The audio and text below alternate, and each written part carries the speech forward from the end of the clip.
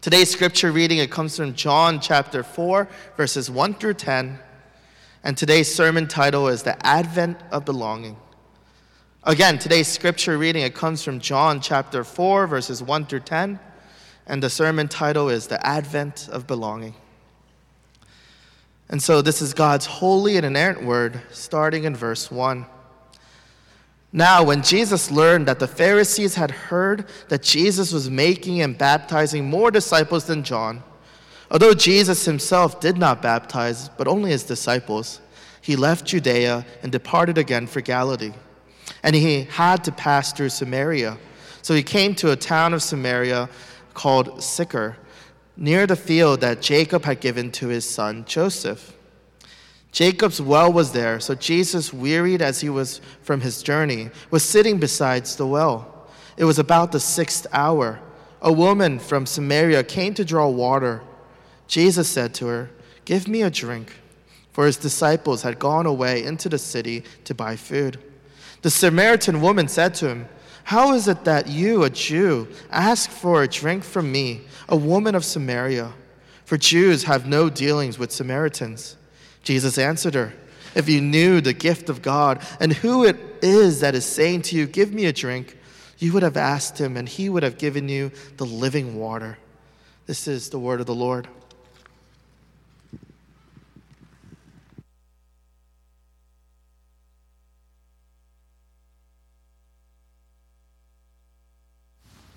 Good morning. Good to be with you all today on this first Sunday in Advent. I need to apologize again for my voice, but also give God a great deal of thanks. This is the strongest it's been all week. I had asked God last Sunday if I could just have 2.5 hours. That's all I really wanted. That's what I got. And then I was just flat out flu for the rest of the week. Not COVID. Family has tested twice. We're all learning how to be sick again. I heard a couple coughs earlier today. I thought, okay, we're learning how to do this together again. So family is well, masking just to be careful, but very glad to be with you. I really do understand how hard it is to listen to this. Last week I was described as nasally. This week it's more breathy, so hope that helps. Advent. Advent is a name that we give to these 4 weeks before Christmas Day, where the church does two things. We remember the past, and we look forward to the future. We remember what it was like for God's people to look forward to the Messiah, to think about why they needed a Savior, to consider what he would be like, to wonder why it was taking so long for him to get here. We look back, we remember what it was like for them to wait for Jesus when he came the first time, and we allow their experience to shape how we then wait for him to come the second time. And so we take time each year to recall what their waiting was like, and we identify with them in their waiting. They're our ancient brothers and sisters in the family of God, and we let them teach us how we need to live in our waiting. Now, how do you do that as a modern person in a super busy season where the larger world is just demanding your attention constantly? I get asked that question fairly regularly, and my answer is always find something that redirects your focus every single day back to Christ so that you're looking at him every day. And to help with that, that's what the Advent devotional is for. You can find them on the back table. When you came in, they're on the welcome table, or you can get an online copy if you'd like, if you'd prefer that. Just go to our website, www.renewalmainline.org, and then if you click on the announcement tab, you'll see them listed there, and you can get the devotional there. Each day has different readings. They're short. They focus on some aspect of who Jesus is, and there are 4 questions in the beginning of the booklet to help you process those different readings. Now, you can do this obviously on your own. You'll benefit a whole lot more if you do it in community, if you do it with other people. And so if you have roommates, maybe you can take for the next month a time and just schedule time together where you read this together and talk briefly. If you live on your own, maybe you want to reach out to someone and say, hey, can we get coffee once a week for the next 4 weeks so that we can come together and share. This is what the Lord's showing me. This is what the Lord's showing you.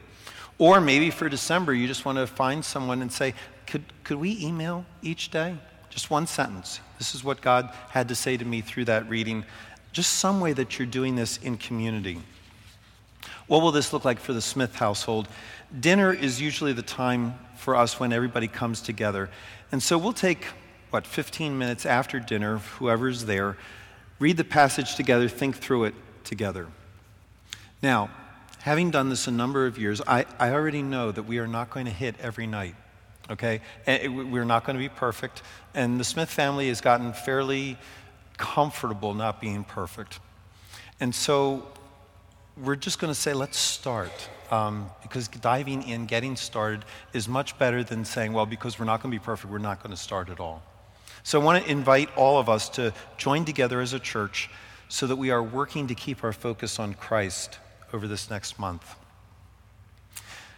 Advent, this period of waiting, leads us to what? It leads us to Christmas. And because of how much emphasis Christmas gets in our culture, both in the church and out of the church, it comes with more energy and it comes with more intensity than most other seasons and most other days of the rest of the year. And that intensity then does what? It drives expectations, and more expectations then that you have of other days throughout the year. And those expectations are all over the map. And so for some of us, this time is what? It's just hugely sentimental. It makes us feel good. Some of us look back to happy childhood moments, or we just love the decorations and the lights and the parties, and we dive all in. And so at this time of the year, we're looking for things that are familiar, things that are warm, things that are comforting. Others of us have had very different experiences. We come from broken homes. And so each Christmas, with its emphasis on family and traditions, that feels like one more reminder of what we don't have, what we didn't have, and it feels like that reminder comes with an exclamation mark. Others of us have families that were still together, but they were really dysfunctional. And so the dysfunctions came out the more that we got together and the longer that we were together. And so our family gatherings look nothing like the seasonal videos, look nothing like the seasonal advertisements full of happy, smiling people enjoying themselves. And yet there's that longing inside. We really wanted them to. Or again, for some of us, a Christmas celebration wasn't dark. It just wasn't. For some of us, our parents were not born here. Christmas celebrating, that wasn't part of their world. And so this was just another time to work, maybe even to work more than the rest of the year. A time where there were no presents given, or a time that presents were expected from us, that needed to match parents' expectations of what a good son or daughter would give. And so, yeah, it was a time off from school, a time when you were very aware that other people were having a very different experience. They couldn't begin to understand yours. And so for some of us, Christmas is not sentimental as much as it's complicated, even conflicted.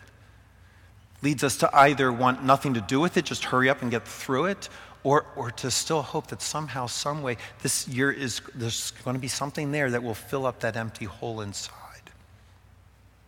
We all have these different expectations that we bring to this time of year. We also have expectations from what we've experienced in the church.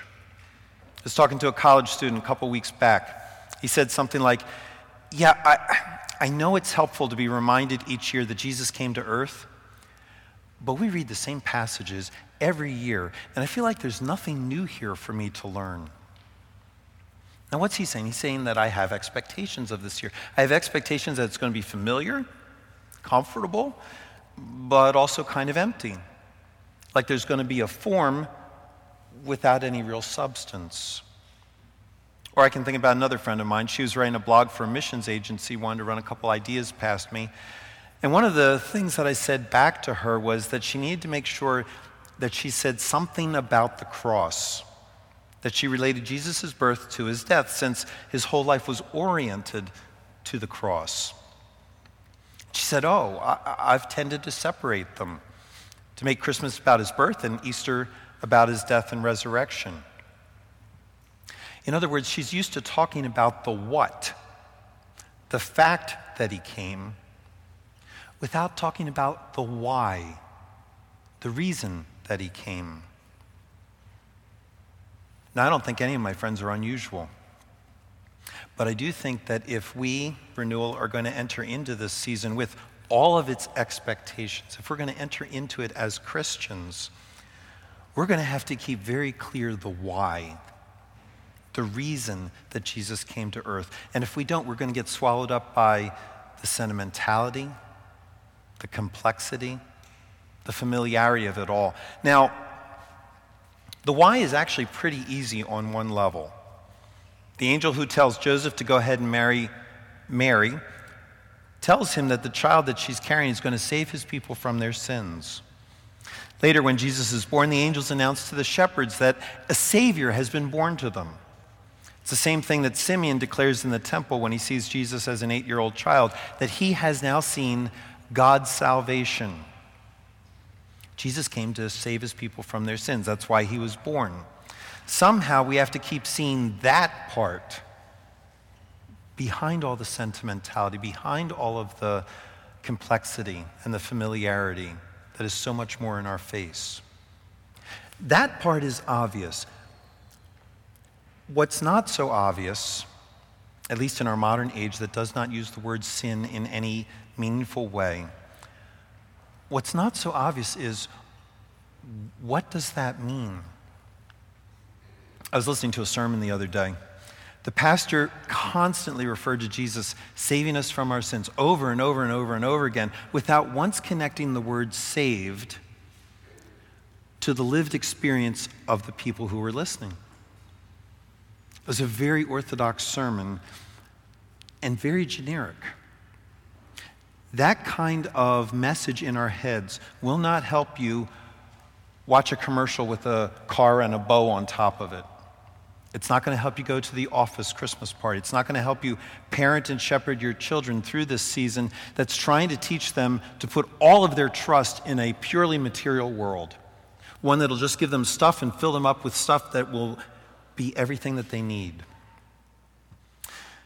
So this Christmas season, I want to help orient our expectations around Christ more than around anything else, so that whether it's your best Christmas ever or your worst, you're going to come away thrilled. Because in the middle of the worst or the best, you got told of something way better. You got Christ. And I want to do that in a way that then ties into daily life. And so for Advent, we're going to tease apart the 4th chapter of John. Because as you watch Jesus interact with this woman at the well in Samaria, you're going to hear 4 things that she relies on. We'll take one each week. 4 things that she trusts in to make her life work. But they are 4 things that don't work or aren't going to work for her. And so these are 4 things that she needs to be saved from. And you're going to hear each week Jesus gently address each one, effectively say that it's not enough, and then he's going to offer her an alternative that's far better than anything she's tried yet. It's a passage that shows us on the ground what Jesus came to save you and me from. It shows us why he came, the reason that he came. Gives us a sense then of what we should expect from him in our lives now that he's been born. So yeah, it's kind of an odd Christmas passage, but maybe one that will help reorient all of us, regardless of where we are this morning. So for today, we're going to look at one of these 3 things in these 10 verses. We're going to look at it from 3 directions. First, we're going to look at this thing that this woman has been trusting in. Second, we're going to look at what she needs instead. And then third, look at how she can go about getting it. Very simple today. What is it that she trusts in? What is it she really needs? And how do you get it? She doesn't use many words in this opening exchange with Jesus. But the ones that she does tells us an awful lot about her.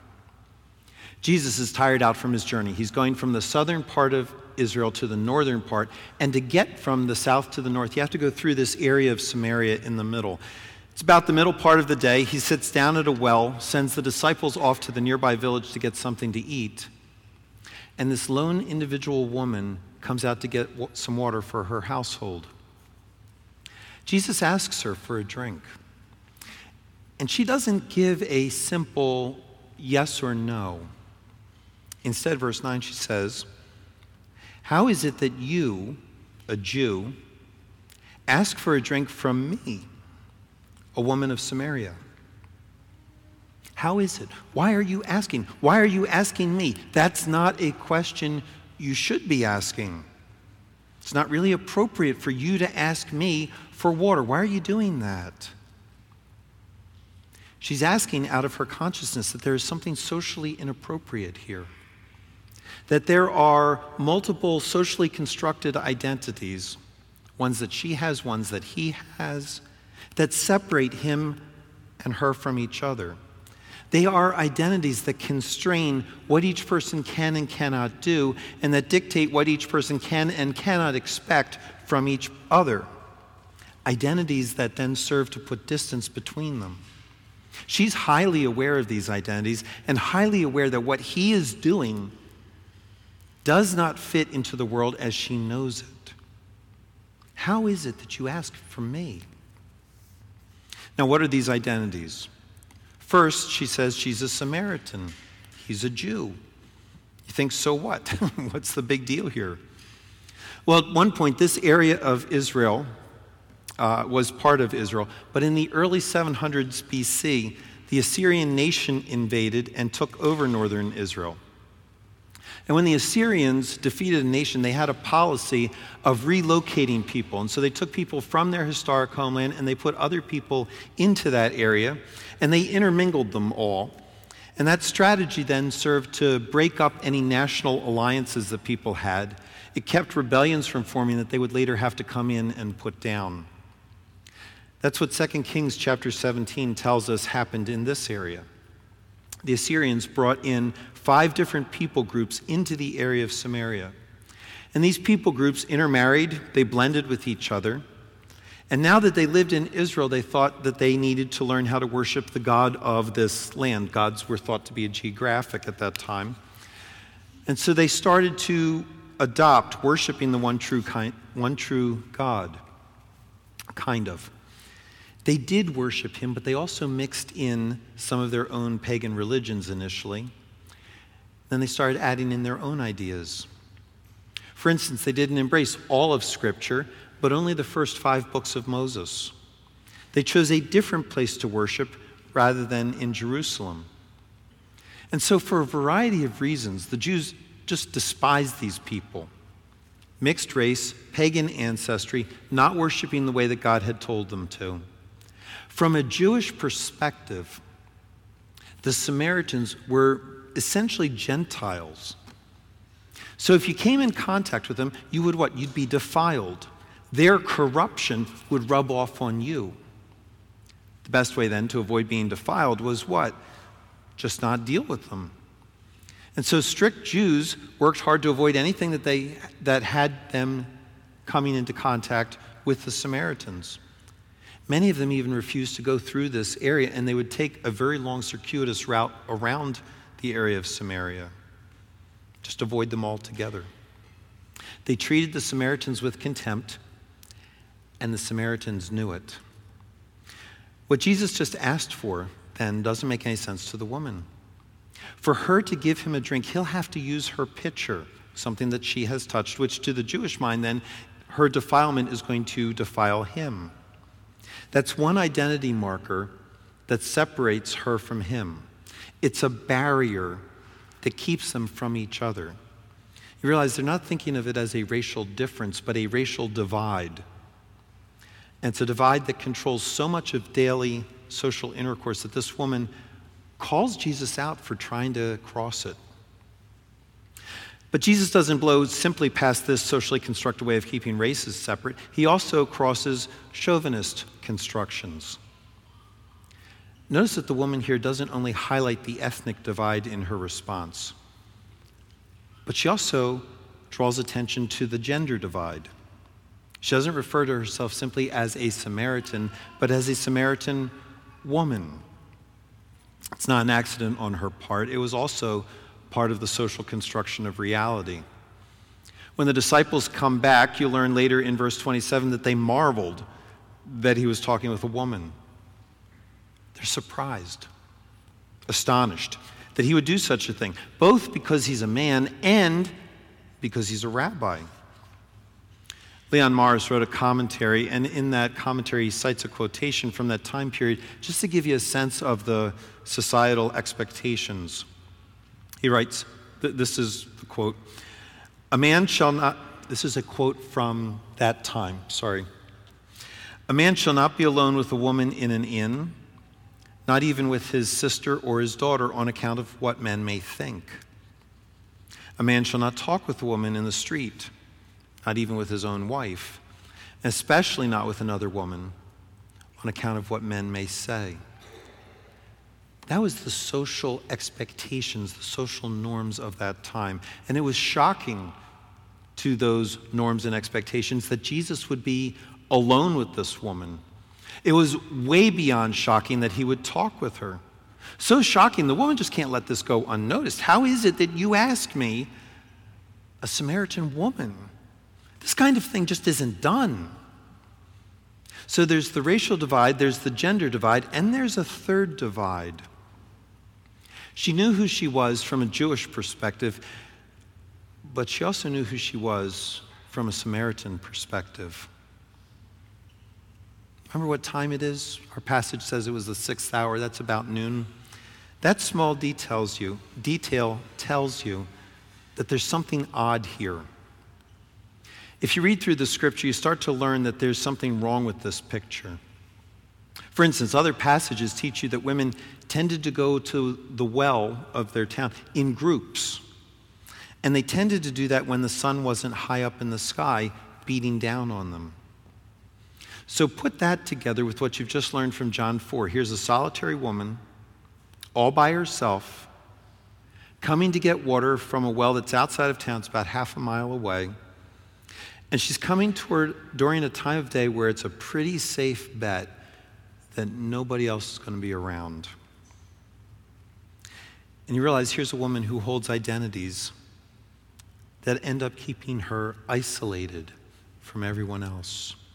She's always on the outside, always weighted negatively. Her Samaritan identity keeps her out of Jewish society. Her female identity keeps her out of male society. And her moral identity, we learn later in the chapter that she's been married 5 times, now living with someone else. Her moral identity, we'll talk about this more in a few weeks, her moral identity keeps her out of Samaritan society. She's a social outcast. And what's really weird from a modern Western viewpoint, she not only knows where she doesn't belong, but she accepts that place. Jesus asks her for a drink, and she doesn't think to herself, "Oh, wow, here's someone who's different. Someone who doesn't look at me through the categories that society has taught us to think of through. Someone who's willing to cross them to get to me. Of course you can have a drink." She doesn't think like that. And she doesn't start questioning the categories.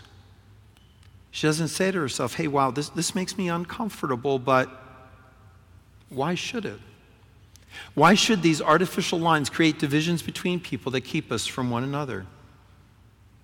She doesn't embrace his approach, and she doesn't question the categories. Instead, what does she question? She questions him. How is it that you?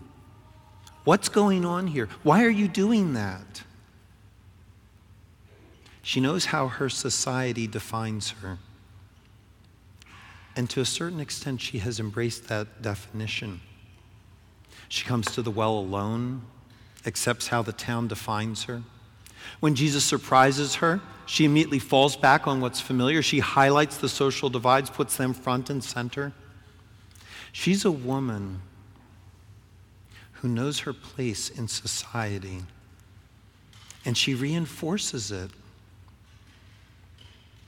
Now, if you think about what that means, you realize there's got to be a backstory there. One where you want to ask things like, how did she learn what her place is? How long ago did she learn that? Who put her there? How did they do it? Who is harsh with her? Dismissive, condescending. She's keeping herself there now, but she was not born into the world believing that she was supposed to anchor the lowest rung available on the social ladder.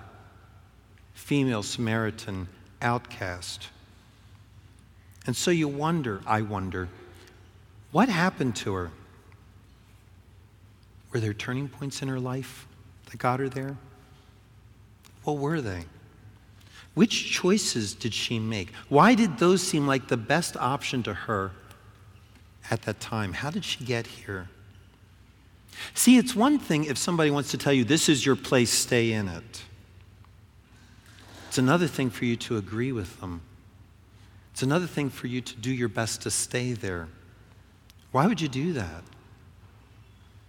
I mean, it's pretty easy to understand why someone would try to do that to you, why they would categorize you.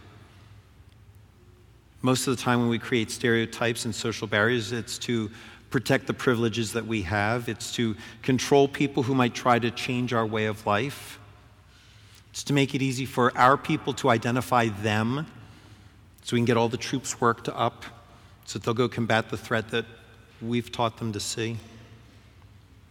In other words, you try to put people in their place out of your own insecurities, your greediness, your lust for power, which all happens when you let go of your identity as an image of God. As someone who is connected not only to God, but to the rest of his images. When you lose that identity, you're no longer thinking about other human beings as equals. And so then when that happens, you don't have to think about what's in their best interests. Instead, you can reduce them down to a utilitarian function. Either they're a means to an end, they're a way to help you get what you want, or they're an obstruction who's in the way of getting what you want. See, when you start to take sin into account, it makes sense why you would want to label someone else, to create social divisions that get you what you want. But why would you do that to yourself? A lot of reasons, right? It's certainly easier than bucking the system. It's easier, and it's safer. When you try to break social barriers, you run the risk of being looked at funny, being misunderstood, being harassed, even more ostracized, maybe even physically hurt. Many have been killed. Maybe the strongest reason, however, is also the saddest. It's that you don't think you can afford the cost of hoping for more than you think other people will let you have.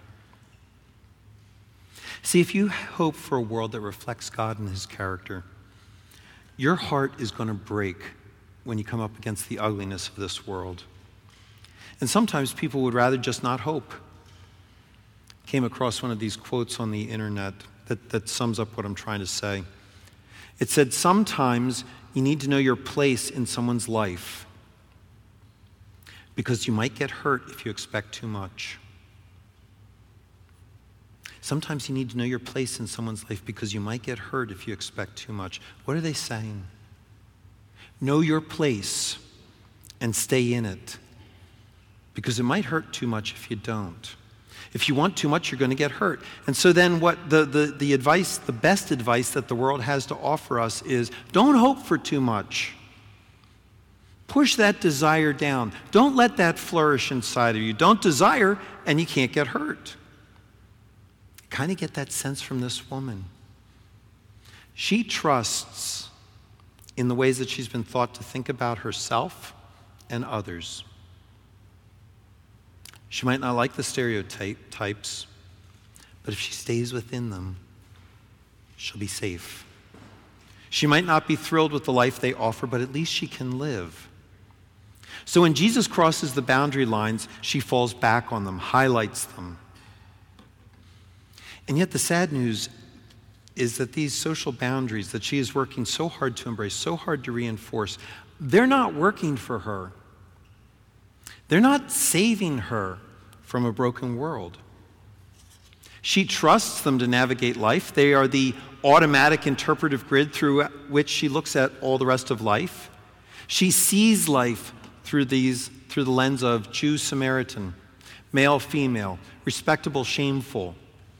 It's what she falls back on to figure out how to live life. But there's not a single person in this room who would trade places with her and want her life. She's isolated, ostracized. She's cut off from others, and she cuts herself off from others. What she is trusting in does not work for her. This reliance on socially constructed identities is making her more and more alone the longer that she leans on it.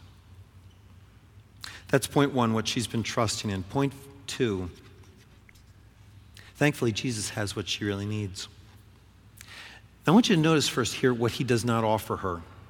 He doesn't offer her theological reasons. He will later, but he doesn't do that at this point. And so he doesn't look at the social divides and target them as the problem for what's ruining her life. Doesn't sit her down and say, look, you're seeing this all wrong. We have to reprogram the way that you think about culture and society. Let's start with racial divides. When God created human beings, he created one humanity with glorious diversity. He didn't create the various ethnicities so they would be at odds with each other, trying to prove which one is better. All ethnicities are what? They're more detailed, diverse aspects of this one great image of God that humanity is. Jesus doesn't say that. He could have, but he didn't. He also doesn't say, let me help you understand something about gender and equality. When God made human beings, he made them all equally in his image. He made them all male and female. And so you can't have the full picture of the image of God without both. And therefore you have to value and you have to cherish both. And you have to value and cherish what he made you to be. Jesus doesn't say that either. He has no problem crossing the brokenness of how she's constructing identities. But he doesn't see the brokenness of her societal constructions as the primary problem that she has. He's not threatened by her society's identity categories, and he doesn't immediately start trying to dismantle them. He doesn't stay within the lines that her culture has drawn for him, the lines that try to rewrite the identities that God gave, and he doesn't call her to abandon her culture and her cultural way of understanding life. Why not? It's because she has a deeper underlying problem that she doesn't yet understand. It's a problem that needs a different solution. How do you know that? Because if she understood that, it would lead her to ask a different question than the one that she asked. That's what Jesus does say, verse 10. If you knew the gift of God and who it is that's saying to you, give me a drink, you would have asked him, and he would have given you living water. She knows what her society offers, but she doesn't know what God offers. She knows who people are in her culture. She can label both them and herself, but she doesn't know who Jesus is. And because she doesn't know, she doesn't ask the right question. The one that would lead her to getting what she really needs, real community, real belonging. And so Jesus effectively says to her, you're an expert in understanding your culture and in understanding how to belong in your culture. But all of those dividing lines that you're so good at delineating, they simply serve to cut you off from other people. Can I offer you an alternative? If you knew who's saying this to you, you would have asked me for what you need. You would have come to me. You would not stiff-arm me with your questions. You'd move toward me. You would belong with me. He didn't call her to adopt a whole new framework of how she interprets and processes the world. He called her to himself and to the gift that he would give her. Living water, life inside of her, So that if nothing ever changed in her society, if everyone kept seeing her the same way, she would have this gift from God that would satisfy her deepest thirsts and her deepest longings. And the way he sees her would matter more to her than how anyone else sees her. That's what he called her to himself and to what he has to offer. Now, by coming to him, will she need to adjust the way she thinks about the world? Of course she will. God thinks about race and gender in ways that she does not. That means she can't remain a traditionalist, just hanging on to, parroting whatever her society promotes. And she can't become a total revolutionary, just redefine all the social categories, the identities in whichever way she feels is best. Instead, she's going to need to embrace the way God creates identities for human beings and societies. In that way, God does have a place for her, like he has a place for you and me. It's not that there is no place, no identity for you, just make one up.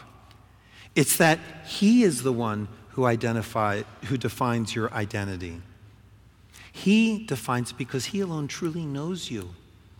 He made you the way you are. He knows then how you're going to best fit into the larger world that he's made.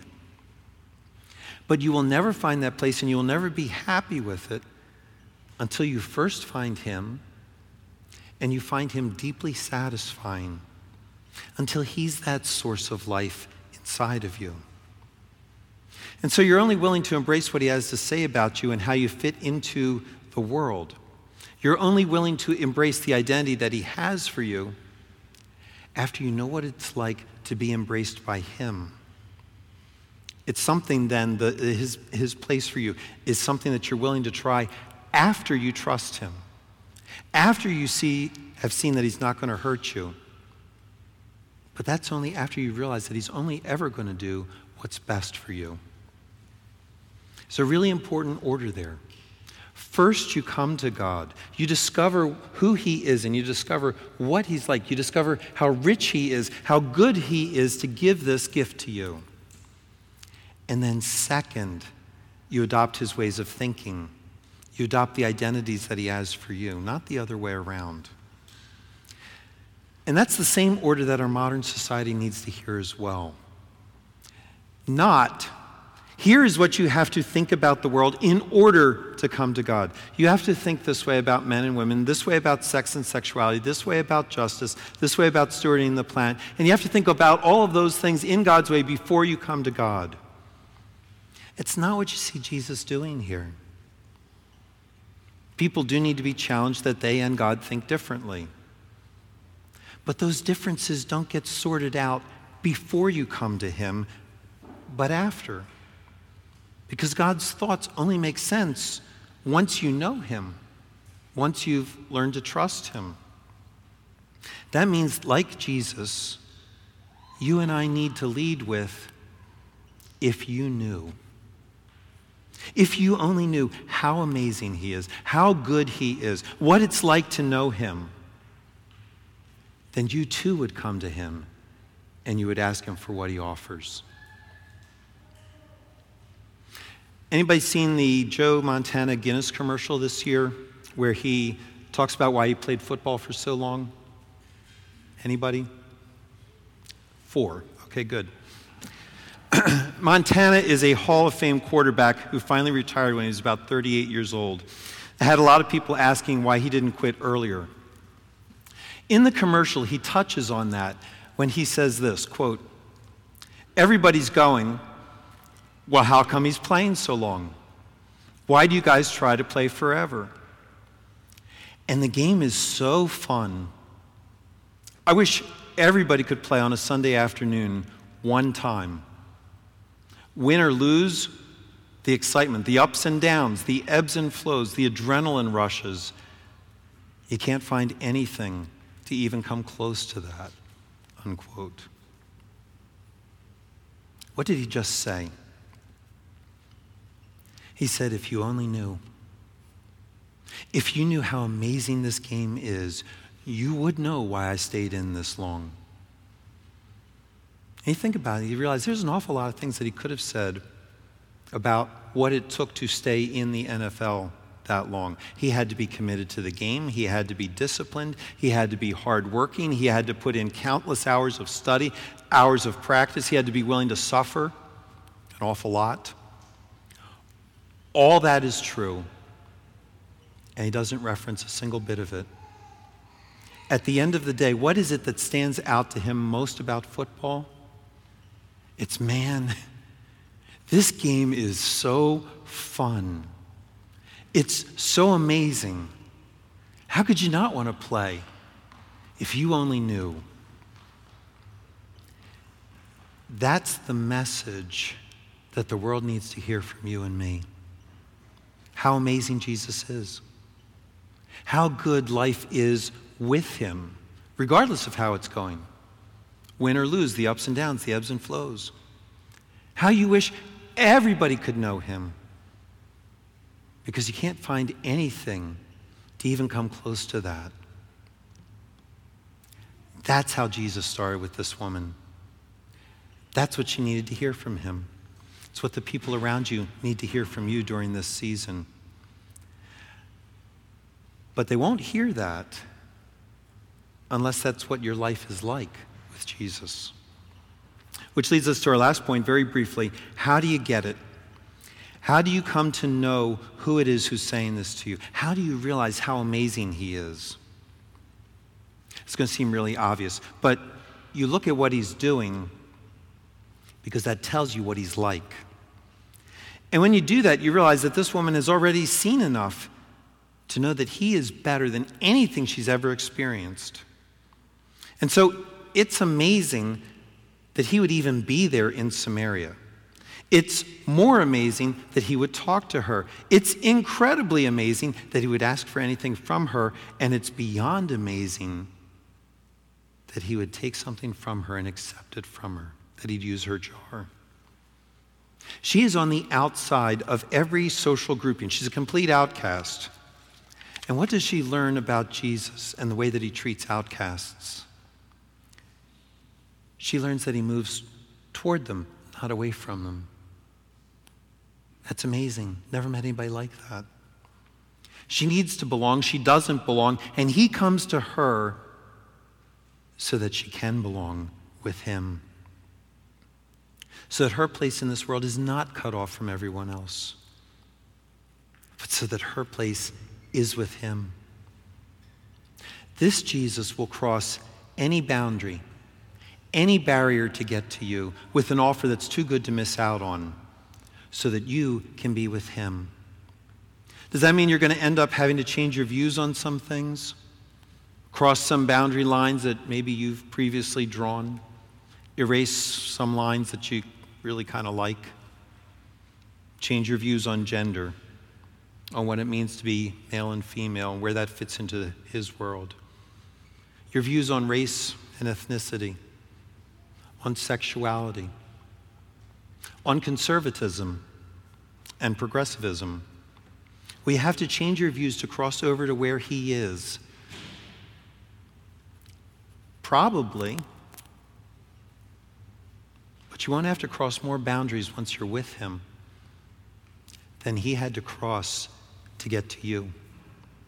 He crossed the infinite chasm that you and I created between his holiness and our unholiness. A chasm created by us thinking that we could give ourselves better identities than the ones that he created for us. It's a chasm, a boundary that is not socially constructed, but one that is objectively real, one that we can't redefine, one that we can't cross, but one that he could cross and did.